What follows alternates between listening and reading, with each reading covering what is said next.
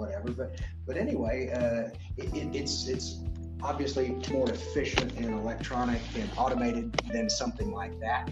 But if you think of, you and I are in an auction and we both want the same painting, and they've got a price on it for whatever, and the person that's selling it wants $50,000, and you're thinking, I really want that, but I'm only willing to get $40,000, and I'm there and I'm thinking I'll pay a little more, so I bid $42,000, and you're like, well, I really, I don't want him to get it, and so you're okay. I'm $43,000, and so that's how an auction works, and the stock market is really the same. It's just a lot more efficient.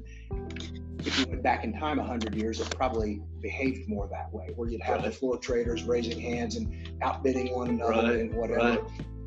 But I remember the movie Trading Places, right? And remember with Dan Aykroyd and Eddie Murphy, and they were on the floor, and they had the little sheets, and they were writing them real fast, and as the stock price was going down or whatever. I think in that case it was actually commodities. Yeah, I guess it was commodities. Yeah, so that was a little different. And the commodity bits still work more that way. It's more of an open outcry market with the people in different colored jackets that kind of represent their firm, and they're waving paper and waving their hands, and I've never had a commodities license, never been there. I'd love to go see that. It would be very interesting, but it's still a little bit more like that, a little bit more raw and like the wild west of trading, and it probably feel more like an auction market.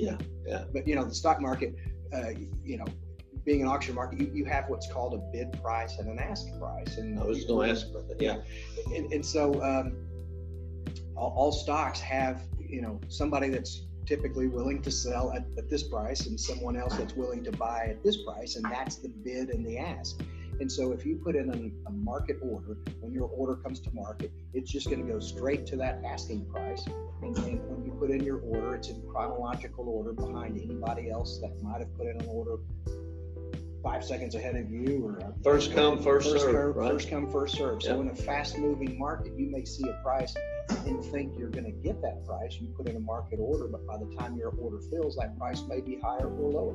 And so, because again, everybody else's order went in first, and then there may only be 1,000 shares for sale here at $20.50, and you thought you were buying it there, but someone else bought up all that stock at $20.50, and now it's $20.60, and that's where your order fills.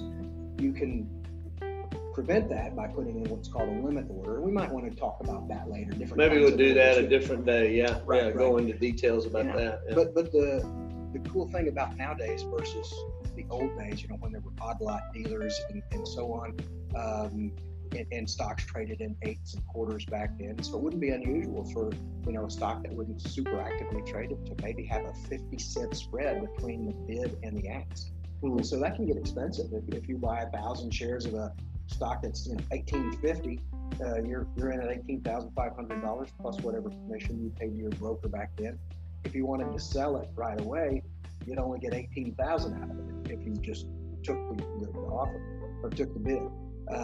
So nowadays, with stocks trading in pennies and in fractions of a penny, much of the time, bid-ask spreads are a lot tighter. And the reason for some of that is that on over-the-counter stocks, they have these entities called market makers, and they help maintain an orderly market in stock.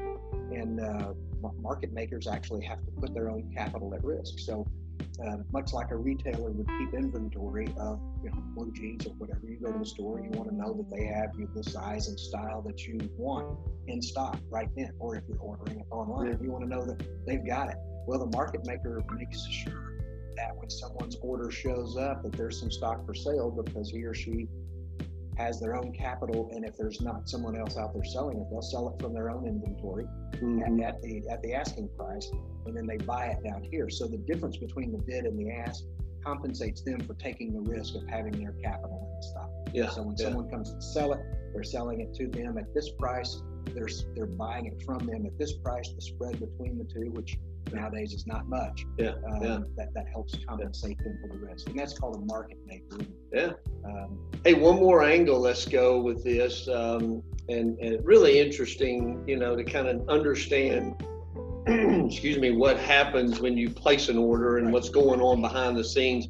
The average investor doesn't see all that happening. They just know, I see the price, I bought it at whatever that price, and and it happens almost instantaneously now. Nowadays. So you don't even realize that all that stuff that you're describing is actually happening. Well, let's talk about this, kind of wrapping up would be settlement dates, and kind of tell a little bit about, since you've got some 1985 type experience with it. You know, you go way back that a lot of people don't realize how different it really was back then compared to what it is now. But go back and talk about what settlement dates were maybe back then, and then now how they've advanced and gotten to this point, and what a settlement date actually is. You know? Yeah. Okay. So a settlement date kind of means two things.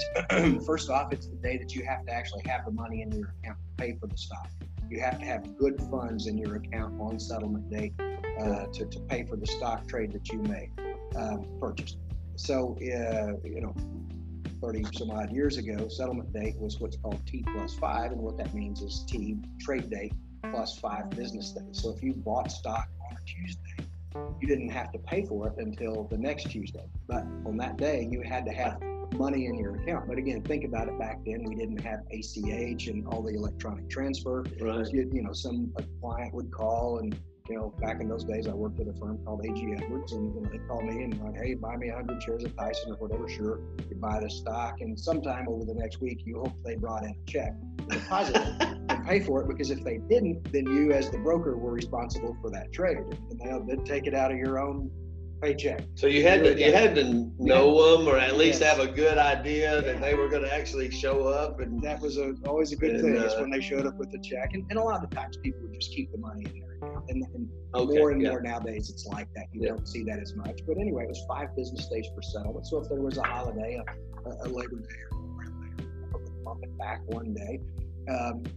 Back in the 90s, mid 90s, late 90s. So it was 3 days for settlement date. And here 3 years ago or so, they went to T+2. So trades settle now in 2 days. And that is stock trades and so on. Options and treasury notes, T-bills and things settle next day, T+1. And in some cases, you could, if you really needed to, if you talk to your bond trader, for instance, you could do what's called a T+0 trade, a cash trade. You could do a cash settlement. Doesn't happen very often, maybe in some kind of emergency, but it can be done if both sides of the trade agree to that. But anyway, T+1 on bonds, government bonds and options, T+2 now on stocks. They're talking, the industry is talking about just someday going to maybe T+1 settlement on everything. And there's even been talk about, instantaneous settlements, or, T+0.5, where you settle by the end of the day or whatever, or by the first thing in the morning. Don't know when that'll happen, but anyway. Now we have the electronic capability to be able to do those kind of things, whereas back then we didn't have it as much. So that could continue to advance, as we move forward. Moving money's a lot quicker nowadays. Yeah. Back in the day, we didn't really talk about this, and I don't know that we have time today, but I'll hit on it real briefly. You'd have stock certificates, and so you'd buy a stock, and 2 or 3 weeks later, you'd get your certificate from Walmart or Tyson or Apple or whatever in the mail. And so you couldn't sell it until you got the certificate because you didn't have anything actually to walk back in and sell. Right. And so that encouraged folks through the years. That was expensive. It was time consuming. The mail, the expense of printing the nice parchment certificates, that's pretty much gone away. Most companies don't even offer that anymore. Right. You keep stock in your account in street name, and so that helps facilitate faster settlements as well. Technology has just made all of this so much more efficient, and it allows the markets to move at light speed because of that. Really, really interesting. Good educational history lesson today on how that goes. Hey, we enjoyed the session today. Thank you for joining us and being a part of this session. We'll see you in 2 weeks. Thanks so much. Thank you.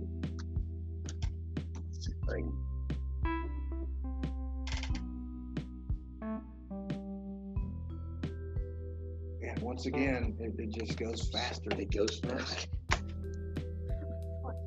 Oh, we might have still been. Are we still on? We might have been. What? It kind of has a little hesitation. Oh, okay. Yeah. Okay. Yeah, kind of. Yeah. So it kind of has a little hesitation. In other words, don't go right into cuss it or something. Yeah. It can't. You're being recorded right now too. Oh no. But fortunately, it's only his. Well, we can can always cut that up. And so what I would want you to do right now is maybe give me an introduction real quick. Say, Okay. like, welcome to. Yeah. And I think kind of the way we started it today was, you got it recording right now. Was we started with, hey, thank you for joining us and being a part of this session today. We're looking forward to what we're going to do today. The market was up and down and up and down and up and down over the last 2 weeks since we started. However, it's basically been flat. I mean, basically, when you go look at what the market closed at 2 weeks ago and what the market is today, it's basically the same numbers. We've basically been flat, even though we've had some real highs and real lows over that time period. And so, so then we just jumped right into, the discussion about what happens when you actually buy a stock. When you, and I said it this way, when you, let's say I wanted to buy 100 shares of Apple, or I wanted to buy 100 shares of Walmart, and I've put in that order to do that, what actually happens? How does that order get placed? What happens? And then Keith jumped in and began to explain. Dang, I didn't finish the rest of my settlement there. How that works, yeah. No worries. So we're still recording, so give me an introduction to the show. So let's say call this episode 1 of the Spirit Wealth Podcast. Okay. And say something. Say welcome to the Spirit Wealth Podcast. So we'll take that, put that in the front. Oh, I got you. I got you. You know what I mean? And so you want me to say donuts on the line?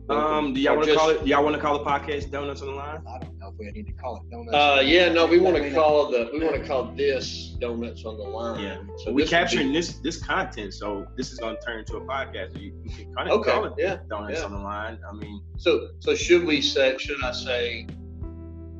I say welcome to our podcast Donuts on the Line, or welcome to Donuts on the Line podcast? I would think you say Spirit Wealth, so people that would listen in a geo, because anybody can listen anywhere once it's up. So Spirit Wealth Management Podcast, right? Yeah, Spirit Wealth Podcast. I would call it. No, I don't say management.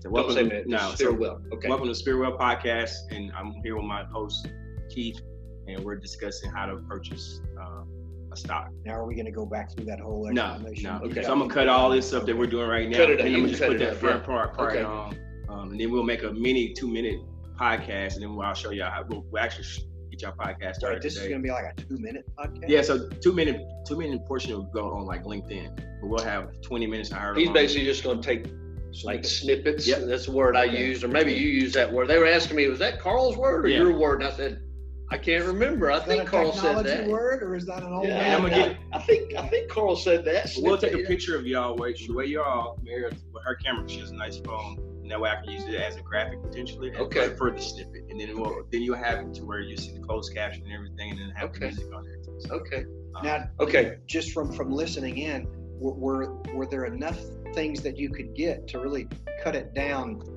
to 2 minutes? Yeah. And have some good content. Y'all talking about some good things. Okay. All right. So let's go back. I didn't know if we needed to cover any of it again in a more abbreviated fashion. Early, if you think that there's plenty there. It's up to y'all. I think the introduction is very important now, though, so that way people know where they at when they land. So let's go back over that. So I want to say, hey, welcome to our Spirit Wealth Podcast. Yep. Glad to have you here. And then you want me to talk about the market, or I've already done that? You can talk about it a little bit, though. It's seamless when I cut it. I have a good spot, but also tell them that he's here with your host. Yeah. Okay. And say y'all names too. Yeah. Okay. Welcome to the Spirit Wealth Podcast. My name's Don Paul, senior partner here with Spirit Wealth.